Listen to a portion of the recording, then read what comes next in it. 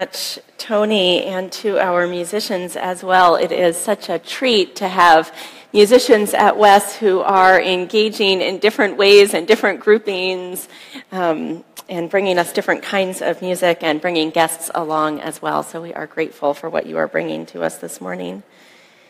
And good morning as well to those who are joining us on Facebook.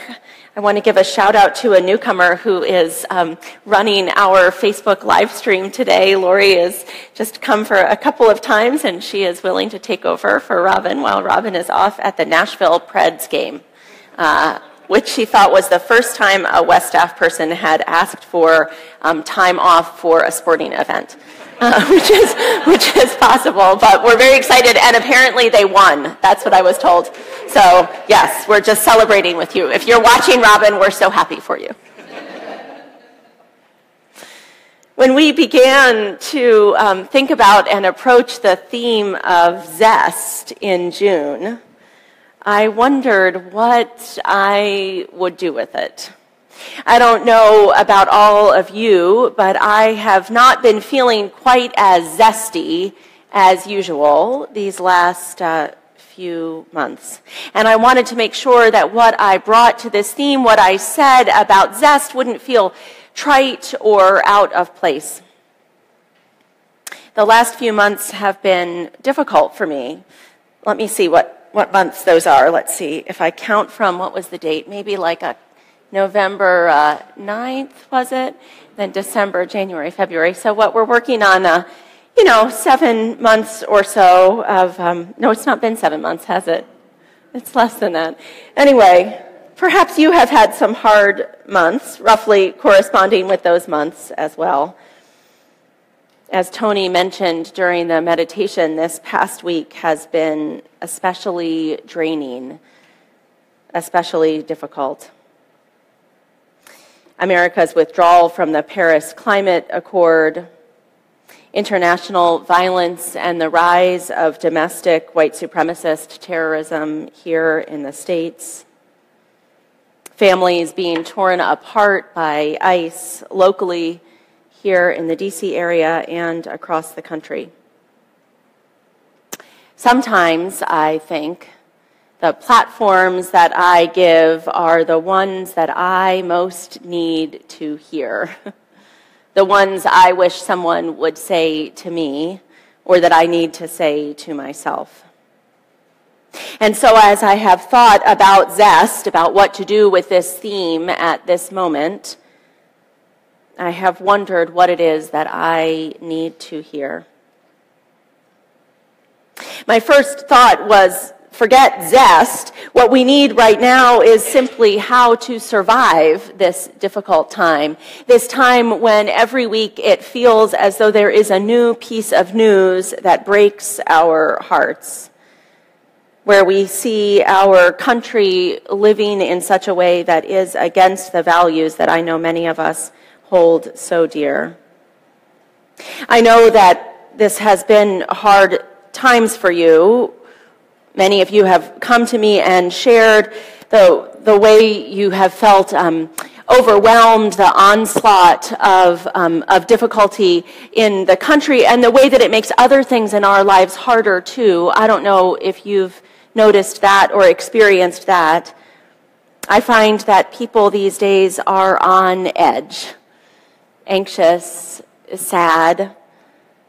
And I don't want to suggest we shouldn't be those things. That's what I wanted to make sure not to do, not to just offer a platform that said, well, let's just eat, drink, and be merry, bring zestfulness into our life without an understanding of the challenges that we face. And I mean that broadly, not just the challenges in our country, but the challenges any one of us might be facing at this time. Life challenges. Sadness and grief that's just simply part of the course of living. So while I don't want to suggest that those things should go away out of our consciousness or that we should imagine they are not there, at the same time, I have a strong sense that in order to survive, to grow stronger, we need to make sure not to give in completely to those feelings of grief, the feelings of anxiety or worry that can overwhelm us. We need to find a way forward, a way through that neither buries our heads in the sand nor finds that the world incapacitates us. So, of course, I did what I often do. I went on Facebook and asked the community there what it is that has kept you going over the last few months. What has been giving you strength? And I loved the answers that people shared with me. One person wrote that every few months he gets together with old friends and they sing songs of resistance together. The old songs from the civil rights movement and the labor movement, new songs that are being written now in this time. They gather around with guitars and auto harps and voices and sing together. Robin wrote that the hockey game is what's keeping her going these days, the joyfulness of being with people all rooting for the same thing in one moment. A similar answer, I think, came from someone who was going to a Wonder Woman screening. That was quite popular this weekend. Folks saying they were going off to Wonder Woman with a group of women who they found to be strong and courageous, their own band of Amazons.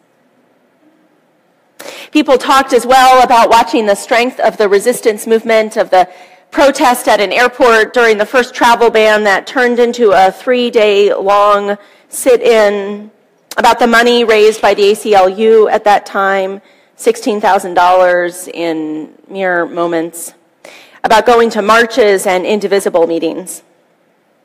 People spoke, too, about supporting each other, about the ways that they had seen communities that had felt disparate or disconnected before suddenly come together in vital and life-giving ways. Neighbors who hadn't really formed a bond previously coming together to meet weekly and share with each other. Families and children connecting together. Here at the Washington Ethical Society, we have what are called deepening circles, which are small groups of people that meet typically for about a year. And we'll be doing a special drive this June, inviting people in to start new deepening circles, to join the ones that are existing and start new ones, and even to start some shorter term ones that will meet for just a few months. Connecting circles, we're calling them. All of those are ways for us to be with each other, I think, to connect and support each other through difficult times. And then folks talked about supporting themselves. One person took up abstract painting in the last few months. Others have been watching fun TV shows. In fact, one of those neighborhood groups that meets, it's a group of political activists, and the woman who's part of it says that the first order of business every time is for people to share what funny books they have read and TV shows and movies they have watched, and those go in the minutes. Key ways to keep up your spirit for activists meeting together. I know several of you have opted out of some television shows. Someone said recently they can't watch House of Cards right now, too close to home. But I love television as a means of escape, funny TV shows, silly TV shows. And for me, they also offer what I think of as the zest that is needed in this era of resistance. Humor, comedy. I mean, you have to admit there is some good material out there right now. Every week as Saturday Night Live grows closer, people send teasers around. What will we see this week? How will Melissa McCarthy give us life for the week ahead? Comedians help us to move out of our apathy, I think, and also to handle the stress around us. Some of the best anti-racism work that I have seen recently is coming from comedians and video bloggers. I actually have a dream that here at West we'll have an anti-racism gathering, an anti-racism training, which consists entirely of anti-racist comedians. A night of no racism and all laughter. You know, there's some great stuff out there. Aziz Ansari, many folks who are bringing anti-racism work in funny ways.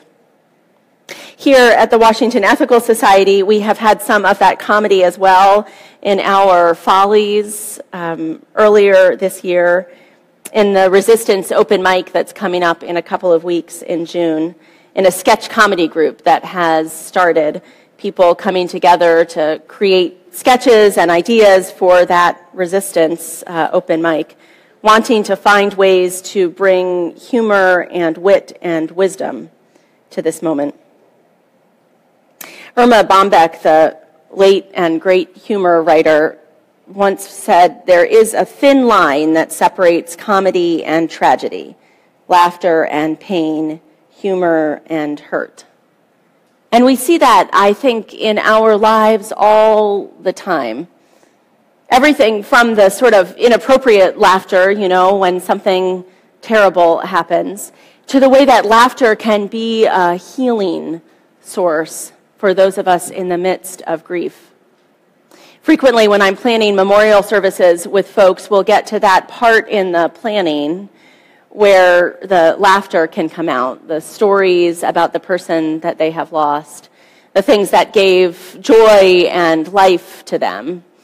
And I can see that beyond the grief, not quite on the other side, but somehow mingled with it, there will too be love and humor and laughter.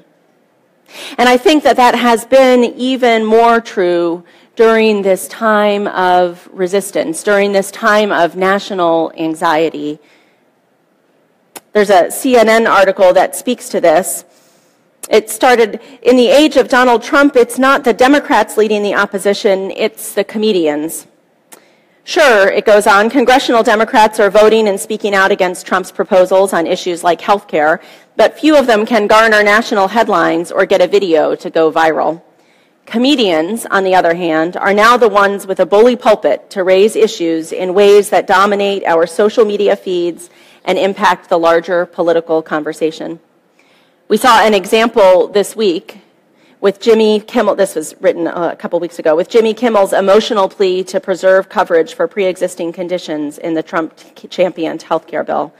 I don't know if any of you saw that story. Jimmy Kimmel spoke about his own child's recent surgery and his family's privilege in being able to have that surgery and make sure that they could worry only about their child's health and not about the bills that could bankrupt them. And talking about the importance of every parent to be able to have that available to them, that they could worry just about their child and not about the bills. Comedians, the article goes on, often called court jesters or fools in literature, have a long history of using humor to speak uncomfortable truths. In Shakespeare's plays, the fool was able to address social and political realities in ways that the lead characters rarely could, using humor as his shield. And even before Shakespeare, Dutch writer Erasmus wrote that the fool, quote, can speak truth and even open insults and be heard with positive pleasure. Indeed, the words which would cost a wise man his life are surprisingly enjoyable when uttered by a clown. Even our children know this, the way that stories and foolishness can bring out the reality, the truth of the world. You might think of the children's story, The Emperor's New Clothes, as someone points out the reality of what other people are pretending not to see.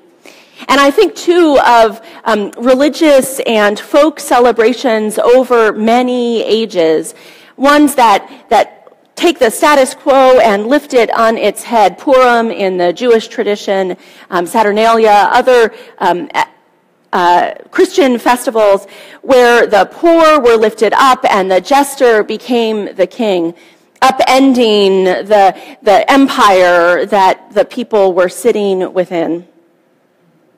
Jeremy McClellan writes, comedy is inherently anti-authoritarian. As Stanley Hauerwas once said, if you desire to rule the world, the incomprehensibility of the world must be denied or tamed. What cannot be tolerated are forms of humor that might make the attempt to control the world, to control a dangerous world, absurd. In short, you are not God, and it's the job of the comic to remind you of that.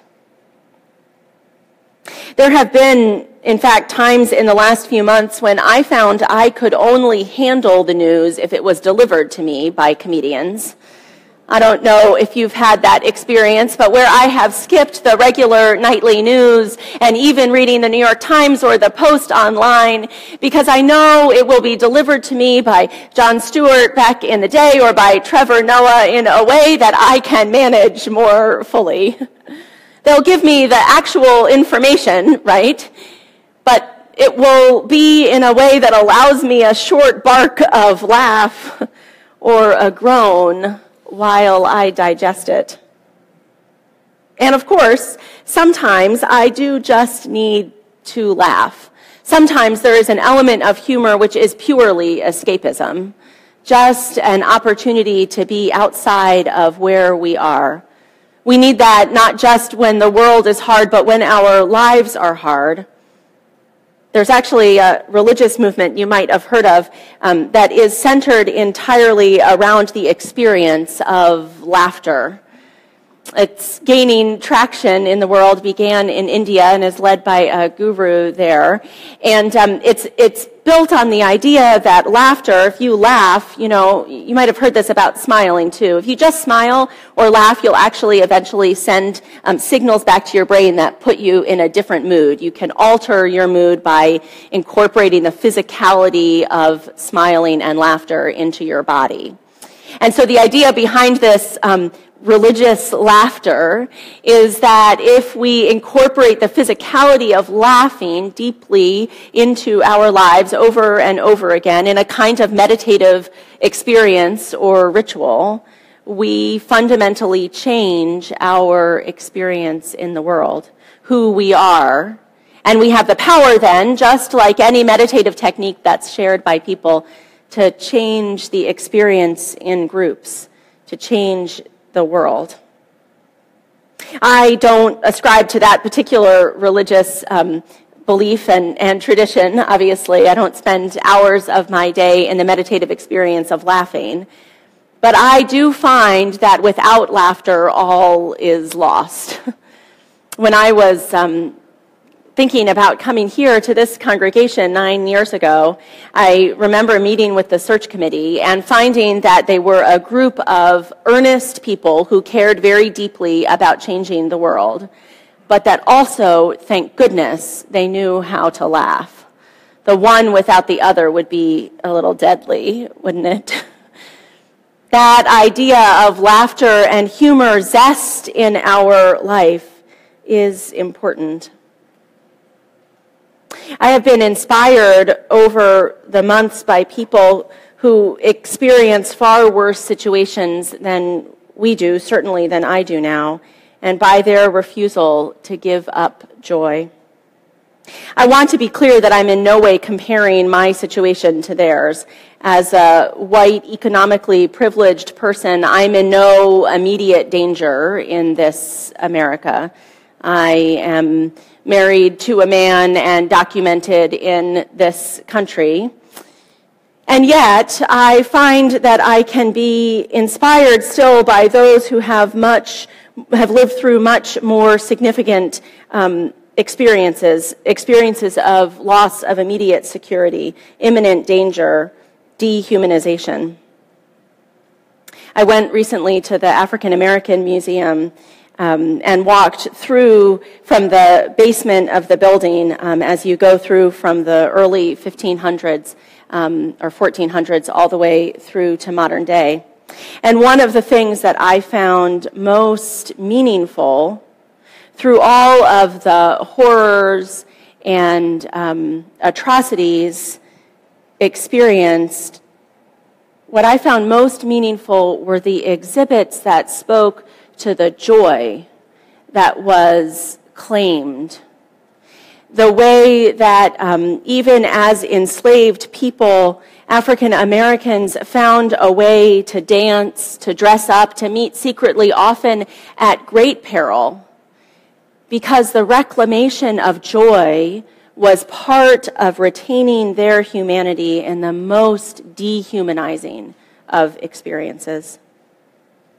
All throughout history, we see people clinging to joy, finding that zest and humor and love, dancing, beauty are vital to the human experience. Even when you might imagine that they have no space left in their lives for those experiences, that they could not possibly come in. Still, they reach out for zest and joyfulness. I think there is a reason for this, even beyond the retaining of humanity in truly desperate conditions. I think for those of us like myself now who are living in a time not of personal insecurity and desperation, but of anxiety for my country and for the people of my country. Humor not only allows me an opportunity of escape, but also makes it possible for me to stay engaged, paradoxically. You know, we've talked about that need for the balance between escapism and engagement, the need to step away and get away from it all sometimes, and then make sure that you have enough strength to come right back in it. I read an article a while ago that was written by someone who had lived through an authoritarian regime. And one of the things he said was that it was easy to get used to things going badly. You know, that it was amazing, in fact, what people could get used to. You keep on going to school and going to work every day, going to the food store and coming back. He had lived through not just an authoritarian regime, but a place of regular violence. And he said, you know, you still kind of poke your head out the door in the morning, see if it's safe to cross the street, and then get up and go to the grocery store because you have to get groceries. You can get used to anything, he said. For me, it's the zest and the joy, the humor that keeps me from being inured to what is around me. That reminds me through satire or comedy that the emperor has no clothes. Reminds me not to see clothes where there are none, not to imagine regularity and normalcy where it doesn't exist. And then too, sometimes the zest that I find, the joy I find, isn't the kind of satire or comedy, but the kind that simply speaks to the beauty of the world as it could be. Aside from work opportunities, the most multiracial environment that I'm in on a regular basis is my Zumba class. I'm in multiracial environments and at work all the time, you know, sort of among other clergy in the DC area, but we're usually focusing on something we're trying to get done with each other.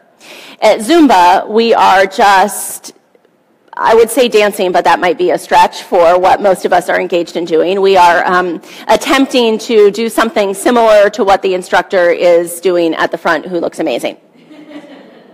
So there we all are in our little spots at the Y. The class is so full. It's a Saturday morning class at 8 a.m.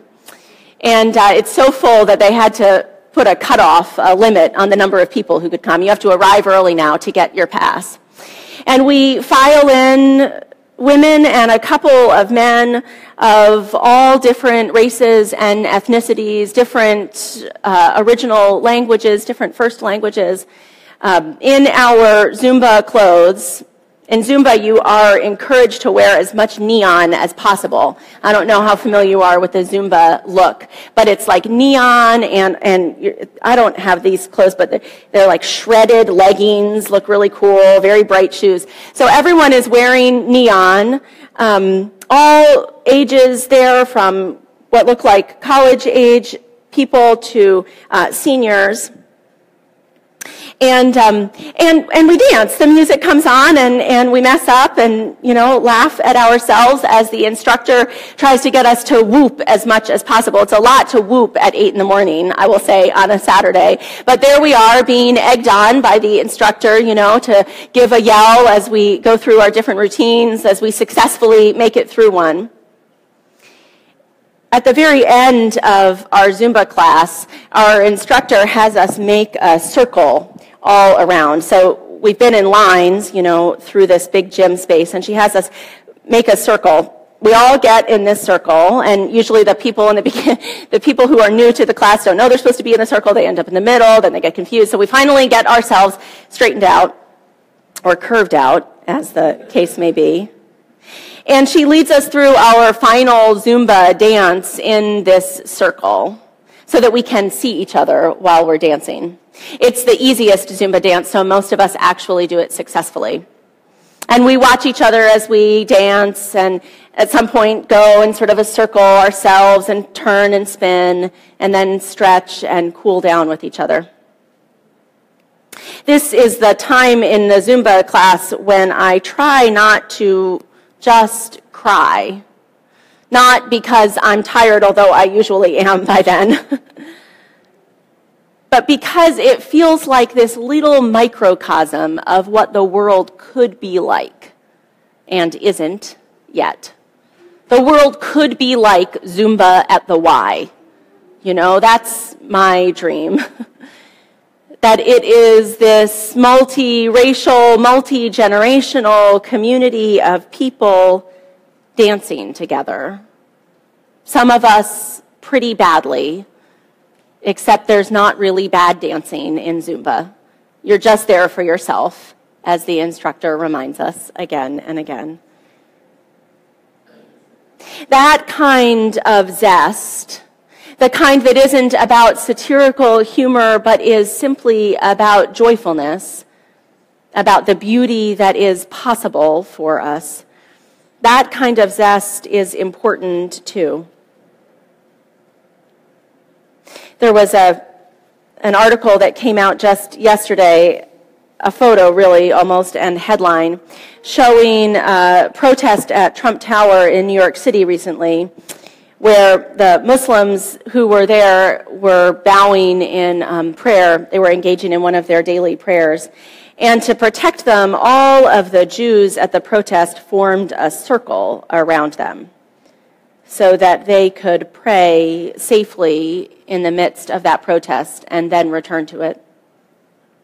That, too, is the world that could be.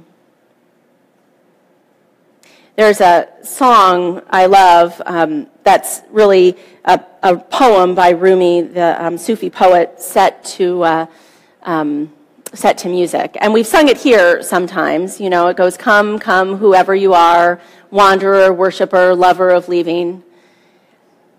Ours is no caravan of despair.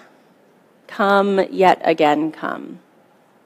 This little poem has a lot more to it than it seems. It's about welcoming in everybody, however different they are, wanderer, worshiper, lover of leaving. The second line, which isn't part of the song, is, "Though you have broken your vows 1,000 times, though 1,000 times you have lost faith or lost hope, come, yet again come. Ours is no caravan of despair." To me, a community like this is a place that reminds us not to live in a caravan of despair, but instead to look for zest and joy and laughter and beauty wherever we can find it. And I see it here often. I see it in the Federal Employees Support Group as people gather in solidarity. I see it in the Red and Blue Communication Group where people are learning to talk across borders and barriers. I see it in the Sanctuary Group here working to support immigrant families. Ross Wells and Patty Absher were down at the White House, and Ross was arrested. I got a little text when he got out of his civil disobedience arrest. And more importantly, even than that, are the relationships that he and others in the Sanctuary Group are building within the immigrant community and with other faith institutions as they do that work. I see so many ways that we remind each other that this is indeed no caravan of despair, but that laughter and love and beauty are vital, that zest is a part of the world at all times. I want to close with a poem by Ruth Schwartz. It's called Talking to God on the Seventh Day. You're not so sure about this world? Listen, take another look. The joyful, reckless, barking dogs, convinced of doom, hysterical, or only proud to own the yard, the block, the wind, the raised welt of their voices roughening your dreams. The new leaves slightly bent like fingers on guitar, rippling their chord of twigs. And the still bare slingshot branches, naked as the tails of rats, liminal as roots, the squirrel crushed in the road, its tail still waving in the wind of passing cars, a flag, and the blackest of black crows breaching the body with its surgeon beak, black needles of its feet so pleased with death, which is also meat and life. Another squirrel, its rapid jaws muttering around a nut, my number, not up yet, bub, not yet. Now tell me why you ever thought you could improve on this music, this hunger.